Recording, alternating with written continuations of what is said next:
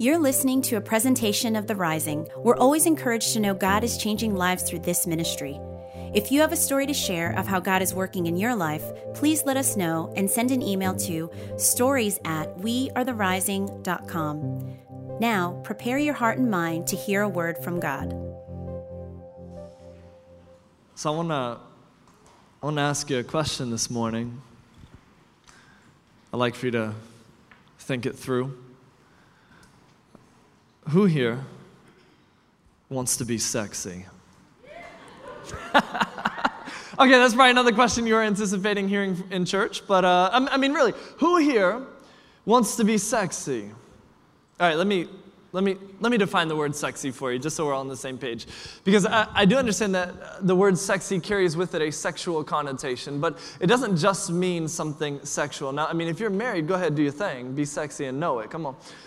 But the word sexy is defined as this: anything that's attractive, appealing, and exciting. Anything that's attractive, appealing, and exciting. And so in light of that definition of sexy, I think we'd all say, yeah, I want to be sexy. Because I want to live a life that's exciting, attractive, and appealing. Not only do I want to live sexy, I want to be sexy. I want to feel sexy. I want to work sexy. I want to drive sexy so that when people see me driving, they say, ooh, you are hot. I'm talking about your car now, but because you're driving sexy. But I think all of us, in light of that definition, attractive, exciting, and appealing, want to be sexy, because the opposite of that is drab, boring, and undesirable. And nobody here says, I hope those three words describe my life: drab, boring, and undesirable. We all want to be sexy. Now, here's another truth. Everything is spiritual. Right? Everything is spiritual. And when I say that, what I mean is this, that you don't have a work life and a social life and a family life and a spiritual life, but you have one life, and everything in your life is spiritual, because you and I, we are spiritual beings. You were created in the image of God, therefore you're spiritual. And this is true whether you believe it or not. This isn't a thing where I don't believe in God, so I'm not spiritual. No, it's like if you said, I'm not a human, I don't believe that. It doesn't make it any less true. You're still a human, whether you believe it or not. And so in the same way, you are a spiritual being, whether you believe that or not, because you were created in the image of God. And if you say, well, I just believe in the physical, no, you don't, because you believe in love, right? You believe in hope. Where does hope come from? It's just a chemical reaction in my brain. No, it's not. Hope is spiritual. You feel shame. You feel regret. These are spiritual things. And so everything is spiritual. And so because of that, what I want to do in this brand new series that we're starting, A Not So Sexy Spirituality, is I want to bring sexy back to spirituality. Come on. I'm praying. I know it's a little dated. I know the song came out years ago, but I want to bring sexy back to spirituality. But how many of you know that in order for something to be sexy, you got to do some not so sexy things? In order for something to be sexy, attractive, appealing, and exciting, it takes doing some not so sexy things. For instance, I mean, just think about in a physical manner. For somebody to be sexy in a physical manner, and sexiness is in the eye of the beholder, but it takes a lot of not so sexy hard work at the gym. It takes a lot of not so sexy meals, like eating plain chicken and rice and spinach day after day after day. That's not very sexy, but in order to be sexy, it takes some not so sexy hard work. Just think about a job. In order for you to work a sexy job, the job that's attractive and appealing and exciting for you, the job that you want, to make the kind of money you want, to make that sexy kind of money, it takes doing some not so sexy hard work. It means you got to show up early. You got to go above and beyond. You got to do the things nobody else is willing to do. You got to put in some hard work in order to achieve that. I mean, even what I do in pastoring this church, there's a lot of not so sexy hard work that goes into this. I mean, what you see on Sunday morning is the sexy part. I'm not talking about me, but I'm talking about standing on stage at the Norva with lights and the sound, and this is the sexy part of leading a church. But in order for me to do this, it takes a lot of not so sexy hard work during the week. I got to research, I got to read, I got to study, I got to pray, I got to write. I don't know if you ever thought about this, but I have an oral report due every Sunday morning at 10:20 in the morning. Like, this is my life. Week to week, I have an oral report that's due, and I have to get an A on it. Like, I cannot give you a mediocre sermon. What I give you has to be inspiring, funny, relevant, just awesome, because if it's not, then what happens is you come and you hear it and you say, well, I don't know, it just wasn't that good today. He doesn't have it like he used to. He wasn't as funny as he was last week. He didn't make me cry and laugh in the same sermon. I didn't get the goosebumps all over my body like I normally do. You know what? I think it might be time to go check out another church where we can go deep into the Word of God. Amen. Right? So you start saying stuff like that. I can't pull an all-nighter the night before. I can't just pull something out. So I got to give you an A sermon every single time. Do you understand the pressure that I'm under? I mean, I don't think you get it. And preaching is just part of what I do. That's the sexy part. That's the fun part. See, I do a lot of not so sexy stuff during the week too. Like, contrary to popular belief, I don't work just 1 hour a week. But I have to lead our staff. I instill vision in our volunteers. I have to know where we're headed in the future as a church. My week is filled with things like looking at spreadsheets and systems and processes. A lot of not so sexy work in order to help us be effective as a church. And I don't say that stuff so you feel sorry for me, because I know you got to do a lot of not so sexy stuff in your job as well. I just want you to know what I face in my job. That's all. So you can relate with me. So you can appreciate me a little more. That's all. No. But in order for something to be sexy, it takes a lot of not so sexy hard work. And I think one of the best examples of this is actually seen in Jesus. I don't know if you ever thought of it like this, but Jesus was actually the sexiest man to ever live. Not in a sexual way. Stop thinking like that. But in that Jesus was the most attractive, exciting, and appealing person to ever live. But in order for him to be that way, it meant he had to do a lot of not so sexy hard work. See, Jesus was the most attractive person to ever live. And I don't mean physically, and I say that for the Bible scholar who's going to send me an email this week and say, actually in Isaiah it says that there was nothing about Jesus that was appealing to, I know what Isaiah says. What I mean when I say Jesus was attractive is that people were attracted to him. People wanted to be around him. There was something about him that drew people to him. Jesus was exciting. If you were to ask one of his disciples, hey, what are y'all going to do today? They'd be like, we have no idea. All we know is one day we fed 5,000 people, another day we saw Jesus heal somebody, another day Peter walked on water. We have no idea what's going to happen. See, for following Jesus, it was an adventure. It was exciting. And that's why when people say, I hate church because it's boring, Jesus was the furthest he could be from boring. And so because of that, church shouldn't be boring. When we talk about him, it shouldn't be boring. You and I, who represent him, we shouldn't be boring. I hear people say this sometimes. They say, I'm bored. You know who gets bored? Boring people. So if you ever get bored, just look in the mirror and say, I am the problem. Only boring people get bored. But Jesus was exciting. It was an adventure to follow him. And more than that, Jesus was appealing.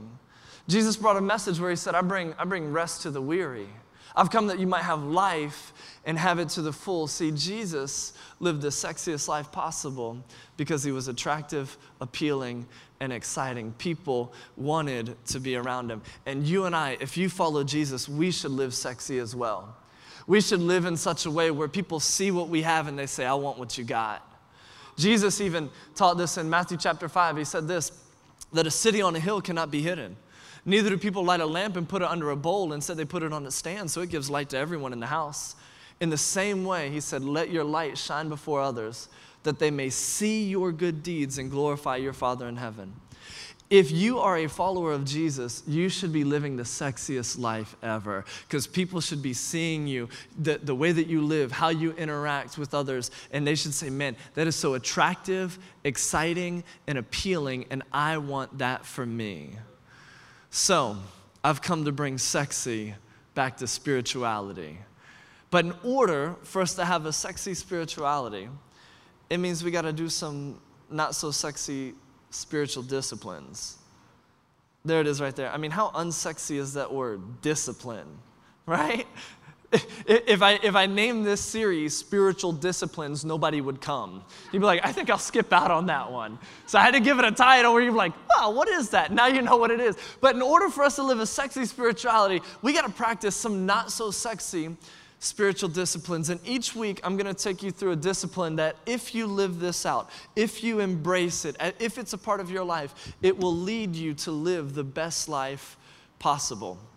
And so today, what I want to talk about is prayer. And my title for this sermon, if you have a moment, if you would just take time to write it down, is this: pray like you mean it. Pray like you mean it. Pray like you mean it. I want to talk to you about prayer today because I believe if we embrace prayer, if we pray like we mean it, then it will lead us to living the best life possible. Once you wrote my title down, if you would, go ahead and turn to Luke chapter 11, verse 1. It's Luke chapter 11, verse 1. And if you're following along in the Bible app, it's already there for you. But Luke chapter 11, verse 1, and we'll have the words on the screen as well. Here's what's recorded for us in Luke chapter 11 when it comes to prayer. It says, once Jesus was in a certain place praying. Now, take a moment real quick just to think through this. It says that once Jesus was in a certain place praying. Not just any place. It doesn't say that Jesus was driving in his car. It doesn't say that he was grocery shopping. It doesn't say that he was in the shower. It doesn't say that he was just out and about. But it says that Jesus was in a certain place praying. And I say that because oftentimes when we talk about prayer, people will say, well, I pray all the time. I pray on the go. I pray everywhere I go. But here's what we see from the model of Jesus. Jesus was in a certain place, that he got alone from the distractions. He got alone in silence and solitude so that he could communicate with his heavenly Father with nothing else going on. Now listen, there's nothing wrong with praying in the car as long as you keep your eyes open. There's nothing wrong with praying in the shower, praying in the bathroom. For some of you, that's the only place of silence and solitude you get. Unless you got kids, then it's not, because they always want something. Anyway. So, but what we see here is that Jesus got in a certain place to pray. And I think it's fine if you pray on the go. I think it's fine if you toss a prayer up to heaven at work or wherever it is. But I think there's something to learning from the model that Jesus set for us, and it's that he was in a certain place praying.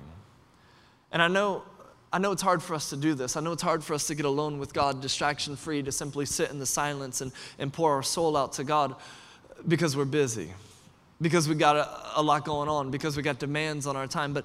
But I would argue that Jesus was probably busier than you were.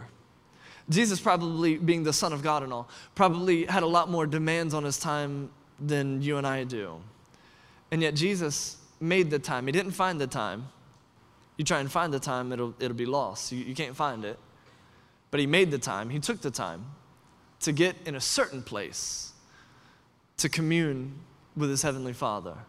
So it said once Jesus was in a certain place praying, and as he finished, one of his disciples came to him and said, Lord, teach us to pray just as John taught his disciples. And Jesus said, well, this is how you should pray. Now, real quick, I just want to point this out, that when one of Jesus' disciples comes to him and says, can you teach us how to pray? Jesus doesn't say, teach you to pray? I don't need to teach you how to pray. I mean, prayer is just talking to God. Prayer is just saying whatever on your mind. Prayer is just whatever you want to say. Jesus doesn't say that. Now, prayer is talking with God. Prayer is coming to God and giving him our concerns and our questions. Prayer is voicing our doubts to God. Prayer is giving praise to God. Prayer is requesting from God. Prayer is simply talking with God, but that's not all it is. And when Jesus is asked about prayer, he doesn't say, don't worry about it, just say whatever you want to say. He said, okay, well, I'll teach you how to pray. Here's how you pray. And he said this, when you pray, say this: Father, may your name be kept holy. May your kingdom come soon. Give us each day the food we need, and forgive us our sins as we forgive those who sin against us, and don't let us yield to temptation. That's it. He said, when you pray, say this. Matthew records it this way in his gospel. He says, our Father in heaven, may your name be kept holy. May your kingdom come soon. May your will be done on earth as it is in heaven. Give us today the food we need, and forgive us our sins as we forgive those who sin against us. And don't let us yield to temptation, but rescue us from the evil one.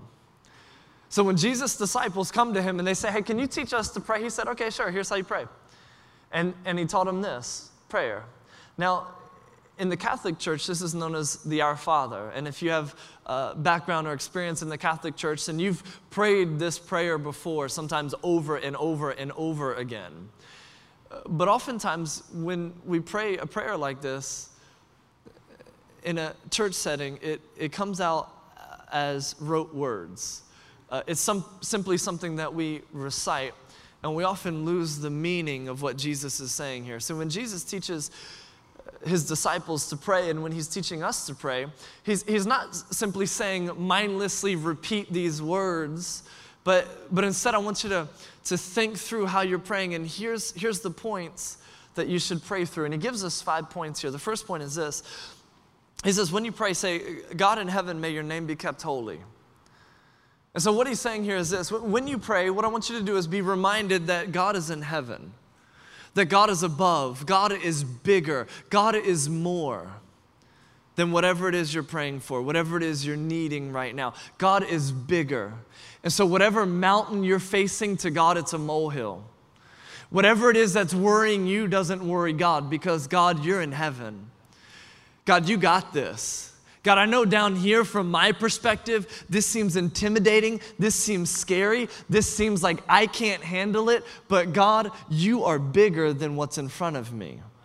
Jesus said, when you pray, pray our God in heaven.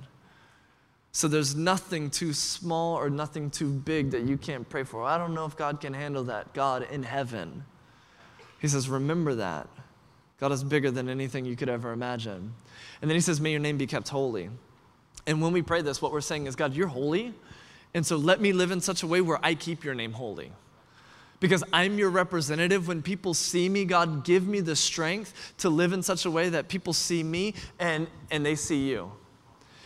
And so whatever it is in my life that isn't right, help me get rid of it, because I want to keep your name holy as your representative. Jesus said, when you pray, say, our God in heaven, may your name be kept holy. The second point is this. He says, may this world look more like heaven. Let heaven, let your kingdom come, your will be done on earth just as it is in heaven. And so may this world look more like heaven. And so when we pray that, what we're praying is, God, give me the courage, give me the boldness to live the life of heaven here and now. Because I want this world to look more like heaven. And so God, give me the vision to see what heaven will be like one day, and allow me to live that here and now. Because the Christian life is not about accepting Jesus and waiting till you die to fly off to some place in the sky. The Christian life is about living the life of heaven here and now, preparing for where you're headed. And so Jesus said, when you pray that this world would look more like heaven. The way that happens is by us doing some not so sexy work to live the life of heaven here and now. The third point he gives us is this. He says, give us the essentials we need.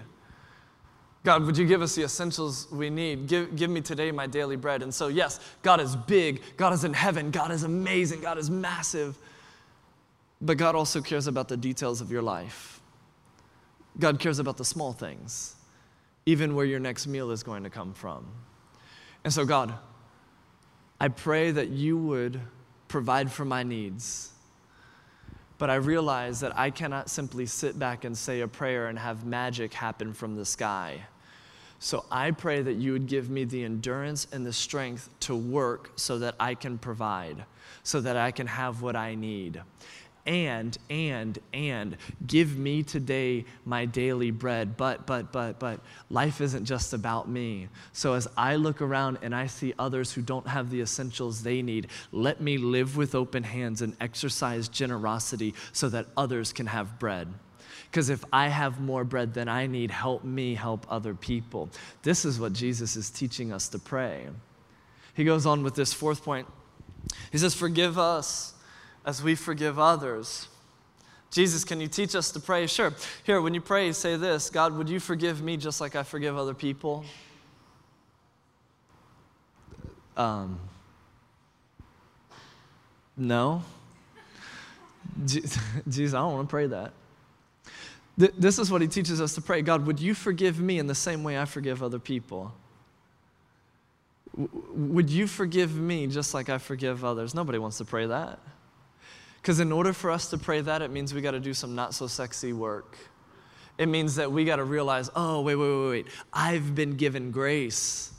I've had forgiveness lavished on me, something I didn't deserve. God poured out his grace on me, and because I'm a recipient of his grace, I need to now forgive others just like that.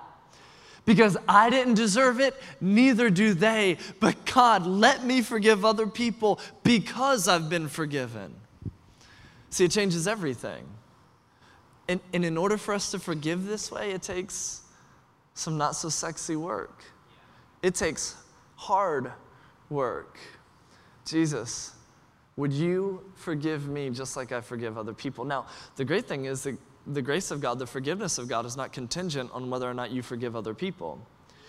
But Jesus does go on to explain that if you don't forgive others, you won't be forgiven. Well, what does that mean? What he's saying is that, listen, God has already forgiven you. You've already been forgiven. But when you don't give forgiveness, it's hard for you to receive forgiveness. Because it's just like a greedy person. When a greedy person holds on to what they have and they never give, then it's hard for them to receive more because they're living with clenched fists. In the same way, when you live hoarding God's forgiveness and you never give it to others, it's like you don't even understand what you have. It's like you don't even understand how you've wronged and hurt God, and you don't even understand how great God's forgiveness is.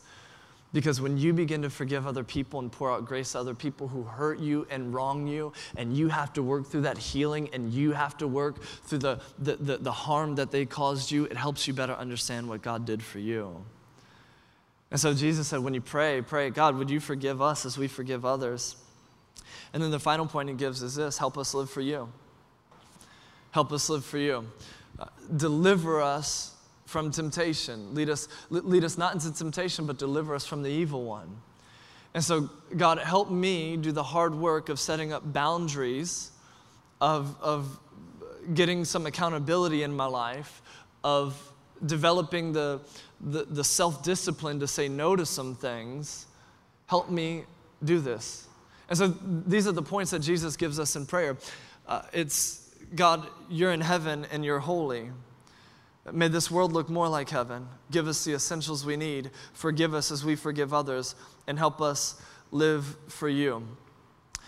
And this prayer that Jesus teaches us to pray isn't very sexy. When we talk about prayer, there was this guy in our church. He doesn't come here anymore because we're not spiritual for him. But he said, we need to pray more. We need to pray more. Like our church, we don't pray enough. And what he's talking about is we should have prayer meetings where we all gather together in a room and we hold hands and we shout and things like that. That's sexy prayer, right? That's like, oh, that's led by the Spirit prayer. But the prayer Jesus taught us isn't very sexy at all. In a certain place, when you get alone with God, here's what I want you to pray. And the prayer that Jesus teaches us isn't a prayer about God doing for us. It's more a prayer about what we do with our own lives, right? Hey, I want you to remember God is big, so don't worry, because God's got it. Hey, I want you to remember that God's name should be kept holy, so look at your life and live in such a way where his name is kept holy, right?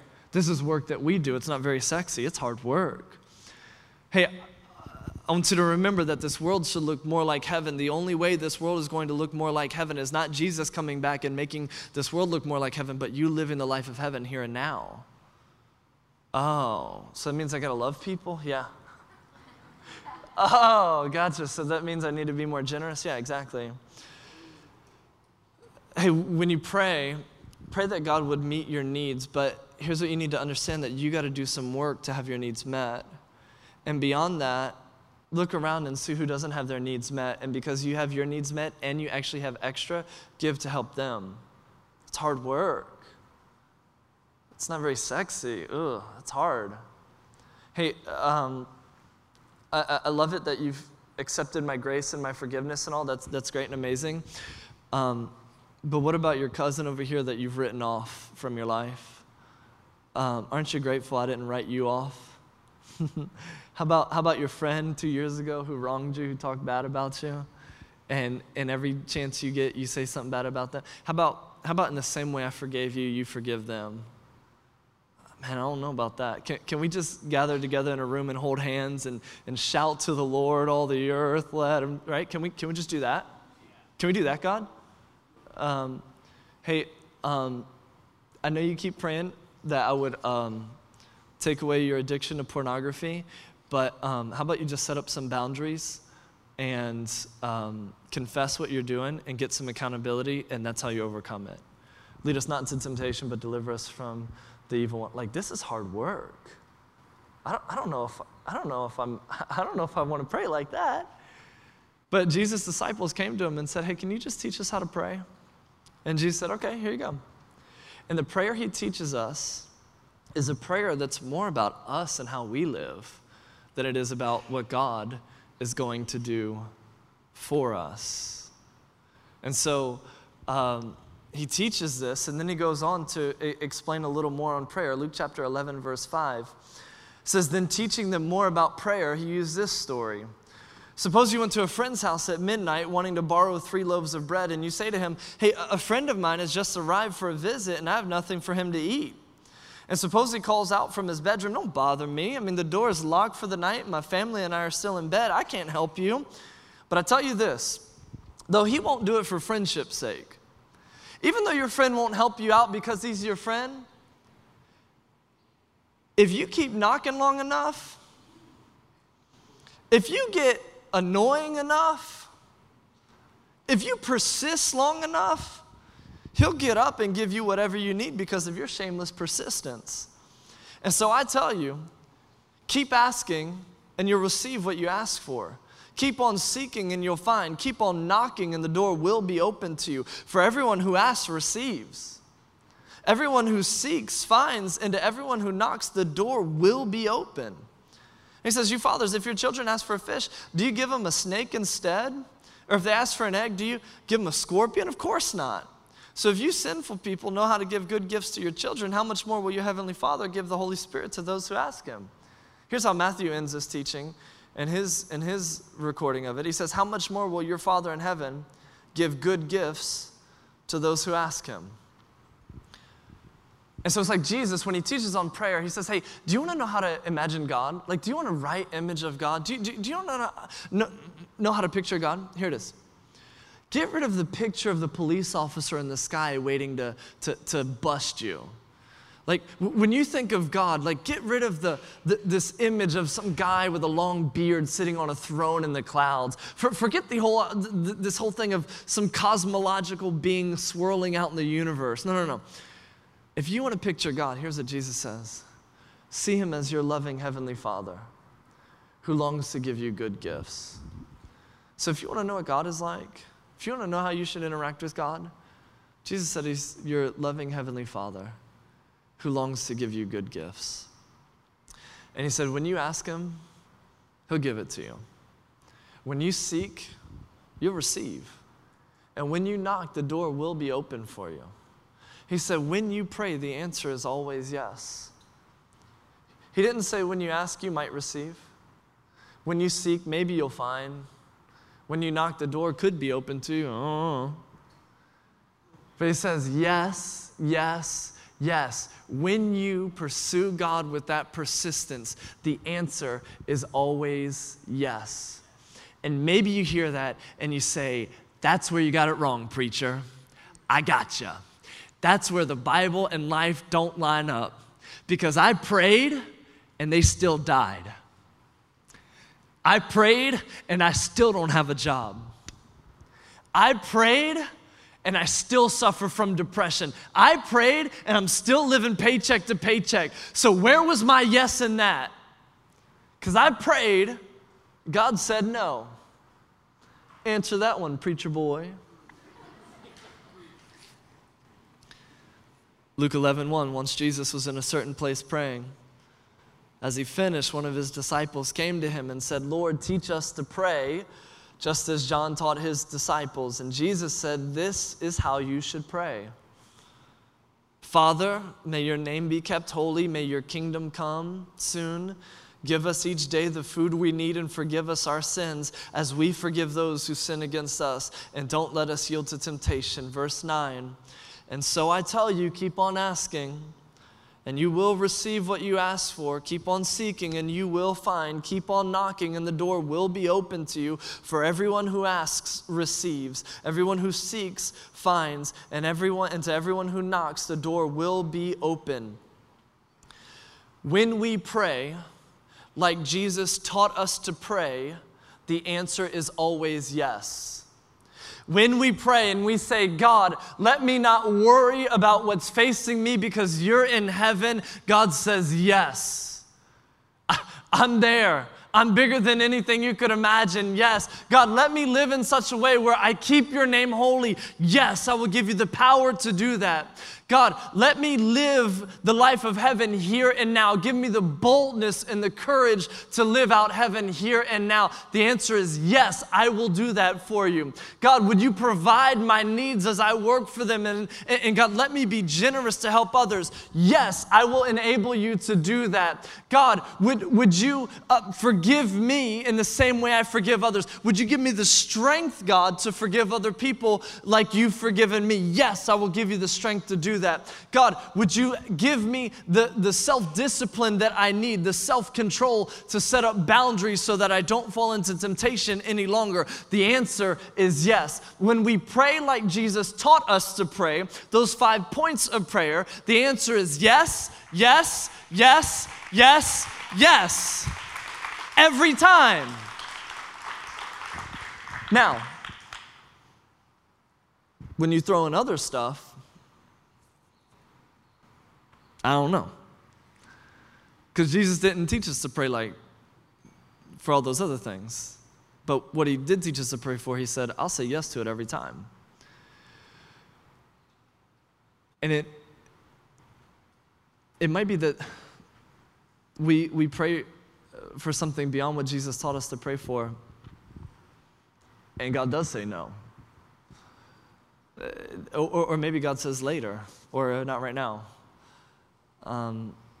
Sometimes when we pray for other things, and it's okay to pray for other things, it's fine to pray for other things, but just know that Jesus didn't guarantee he'd say yes to those things. He did say, if you pray like I teach you, though, the answer is yes every time. But there are times where we pray and the cancer doesn't go away. But Jesus never guaranteed that. There's times where we pray, God, would you change the hearts and minds of my kids, and they go off the deep end. And the answer isn't always yes in that. There's times where we pray and we wonder, God, I've been praying, I've been doing things right, and I'm still single, but what I want most in life is to be with someone, or what I want most in life, and we've been trying for years, is to have kids, and we still haven't had kids. God, how come you're saying no to this? And listen, I don't know. I don't know why God says no to some things. I don't know why God says not right now to some things.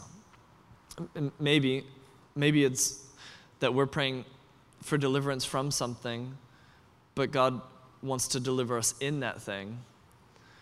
And so he's saying, I know you're praying for me to take you out of it, but I need to keep you in it because I still need to teach you something. God, would you deliver me from this storm? And God's saying, no, I need to take you through this storm to teach you something. But I don't know. I do know, though, that when we pray like Jesus taught us to pray, the answer is always yes. But for everything else, I don't know. But here's what I do know, even when I don't know, from what Jesus said. Even when I don't know why God said no, even when I don't understand why God is doing something a certain way or why something is playing out the way that it's playing out, here's what I do know. That God is good. That's my point. Okay, I need to, maybe I'm not as spiritual. I need to maybe come back and, here's what I do know when I don't know. It's that God is good. It's, it's that God is, maybe I need to get louder, that's what it was. It's that God is my heavenly Father who longs to give me good. And even though he doesn't do it like I think he should do it, maybe he knows more than me. Maybe he knows better than me. And so God, I don't understand. I don't know why. I really wish it would be different, but I'm going to trust you as my heavenly Father who wants to do good in my life, that you are doing what is best. I might not get it. I might not understand it. I might not like it, but I do know that you're my heavenly Father who loves me and cares for me. I want to show you just how the power of prayer manifests itself in our life, and I want to show you just how good God is. This is a passage that has confused me for years, and it still does, and there's some things I don't know about it, but there is something I do know that I see in it. It's found in 2 Kings chapter 20, verse 1. 2 Kings chapter 20, verse 1. Now this is about King Hezekiah. And Hezekiah was about 39 years old at the time. He was the king of Judah, and he's called a righteous king. He's a good king. He follows God his whole life. But God has made a decision about his life, and he sends the prophet Isaiah to tell him. 2 Kings chapter 20, verse 1. In those days, Hezekiah became ill. It was at the point of death. Sometimes people pray and they wonder, God, why is this happening to me? What did I do to deserve this? Sometimes it's nothing. You didn't do anything to deserve this. Sometimes people say, I did good, I did all the right things, but this still happened. Listen. It's not always God that does it to you. Sometimes God allows things to happen to you. Sometimes it's just the natural cause of living in a broken, sinful, fallen world. But here we have Hezekiah, this righteous man who falls ill and is at the point of death. And it says the prophet Isaiah, son of Amoz, went to him and said, this is what the Lord says. Put your house in order because you are going to die. Okay. Thanks, Isaiah. Good to see you too. This is what the Lord says. Put your house in order because you are going to die. You will not recover. Just in case you were wondering if there was any hope, there is none. Have a nice day. This is the message Isaiah brings to Hezekiah. God has decided you are going to die. There's no recovery. Can you validate my parking now? Right? Okay. Hezekiah turned his face to the wall and prayed to the Lord. Remember, Lord, how I have walked with you faithfully and with wholehearted devotion and have done what is good in your eyes. And Hezekiah wept bitterly. Hezekiah prays one prayer. It's a sentence. And he doesn't even say, God, would you heal me? He just says, God, would you remember me? Would you remember my faithfulness to you? Verse 4. Before Isaiah had left the middle court, Isaiah comes. Hezekiah, you're going to die. There's no recovery. See you later. And he walks out. Before Isaiah has exited the palace, before he left the middle court, the word of the Lord came to him. Go back and tell Hezekiah, the ruler of my people, this is what the Lord, the God of your father David says. I've heard your prayer and I've seen your tears, and I will heal you. On the third day from now, you will go up to the temple of the Lord. I will add 15 years to your life. I will deliver you from this city, in the city from the hand of the king of Assyria. I will defend the city, and for my sake and for the sake of my servant David. Did you see what happened here? Isaiah went to Hezekiah and he said, you are going to die and there is no hope. God has made up his mind. Hezekiah prays a one-sentence prayer. God hears his prayer and says, all right, change my mind. I don't even know if God can change his mind, but he changes his mind here. He said, this is going to happen, but you know what? I heard your prayer, and there's something in your prayer that's caused me to rethink this. There's something in your prayer that's activated my power. And you know what? Because of your prayer, I'll heal you. And I'll add 15 years to your life. See, I don't know why God answered Hezekiah's prayer like he did and he didn't answer yours like you want him to? I don't know. But here's what I do know from this passage. That God is our loving Heavenly Father who longs to give good gifts to those who ask. Here's what I do know from this passage. Even when prayer is a mystery to me at times, what I do know is that God hears our prayers.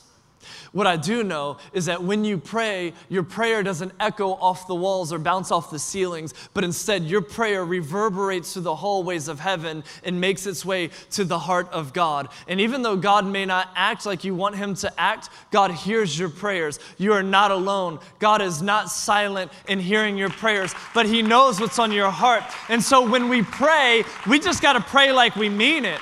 We just got to pray like we mean it. We just got to pray like we mean it. We can't just toss up a prayer like, hopefully somebody hears this. No, we pray like we mean it because we know that God hears our prayers. And here's why it matters. Here's why it matters. Your prayer has the power to shift your future. When you pray, you just got to remember who it is you're speaking to. You are speaking to the God of the universe who formed all things at the word of his mouth. You're speaking to the God of the universe who painted the moon and the stars and the sun with his thoughts. You're speaking to the God of the universe who says to the sea, you will stop here and come no further. When you pray, you're praying to your heavenly Father who knows where light resides and he calls forth the darkness. You are speaking to God Almighty who has the power to act in your situation. And so your prayer has the power to change your future. Your prayers have the power to change your reality here and now. Your prayers, good God, I wish somebody would get excited. Your prayers have the power to change what's in front of you. But we got to pray like we mean it. We got to pray like we mean it. That was it, Dave. That was it. That was the lack of response there. We forgot who we're praying to. That was it. We think when we pray, we're praying to the clouds. Or when we sing, we're singing to the screen. Almighty screen, change me. No. When you sing, when you pray, listen. And that's why prayer is not some transitional piece in a service. That's why prayer is not just something where we say, okay, I'll pray for you and don't do it. We got to pray like we mean it. Because you have the God of the universe at your disposal who's sitting on the edge of his seat saying, what you got for me? I want to hear it. I want to know because I got the power to act. But I won't act unless you ask. I wonder, what do you need to do when it comes to your prayer life to change it up a bit so that it's not just some boring motion that you go through, but it's something where you get alone with the God of the universe.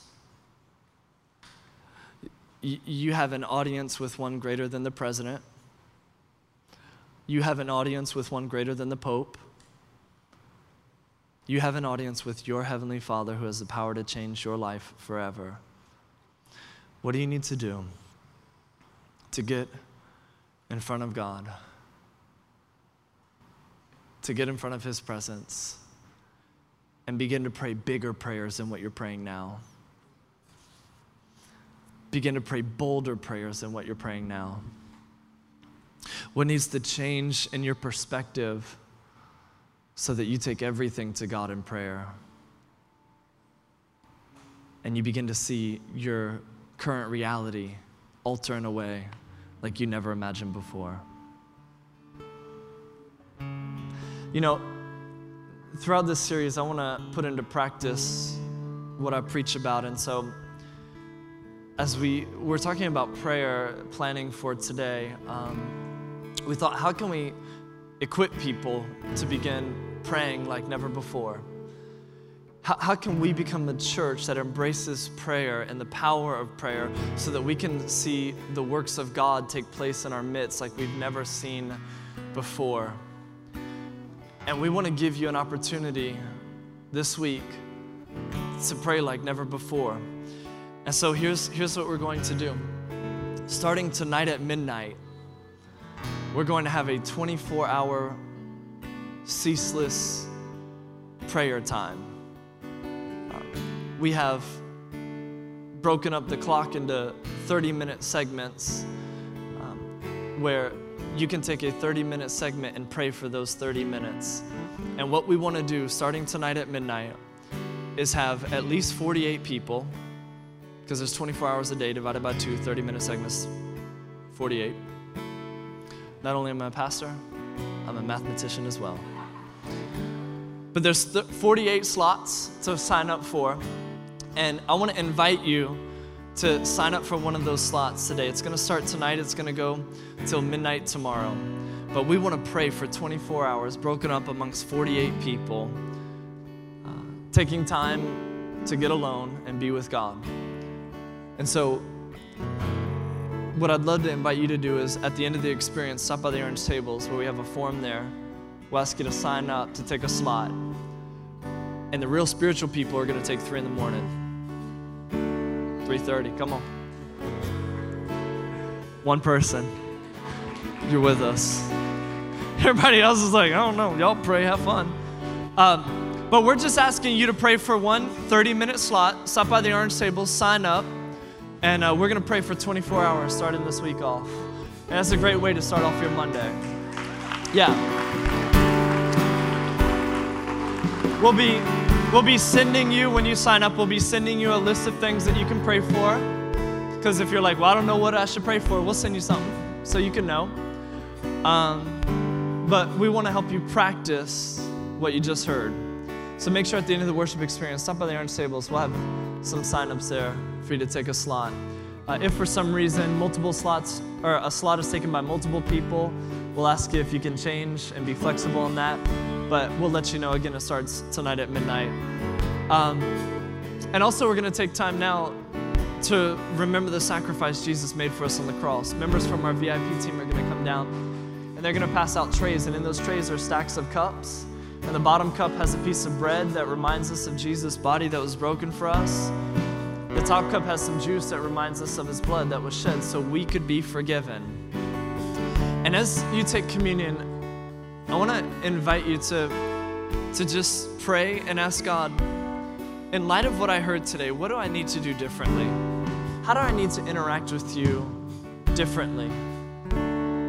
Maybe for some of you, you keep hearing me say that God is our Heavenly Father, and that's tough for you. Because when you think of a father, you think of somebody who abandoned you. You think of somebody who had their own interests in mind and not your own, who had their own interests in mind and not yours. Maybe during communion you just pray and you say, God, would you help me to see you as my loving Heavenly Father? Shift that perspective in me so I can pray to you in a more powerful way. Would you pray with me? God, thank you so much for your grace and for your mercy.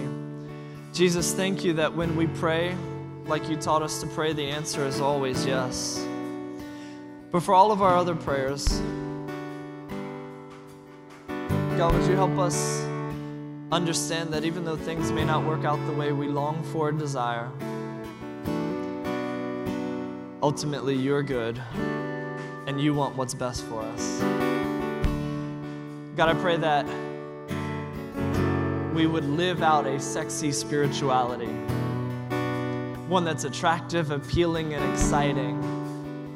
But God, give us the strength and the discipline to do some of the not so sexy things to make that happen.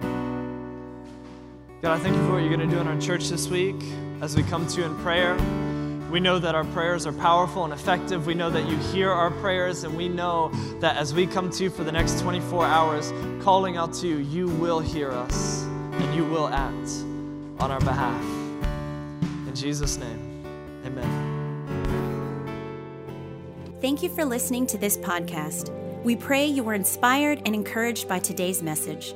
If you'd like to support this ministry financially, sign up to serve on a team, join a group, or just find out more information on The Rising, visit us at wearetherising.com.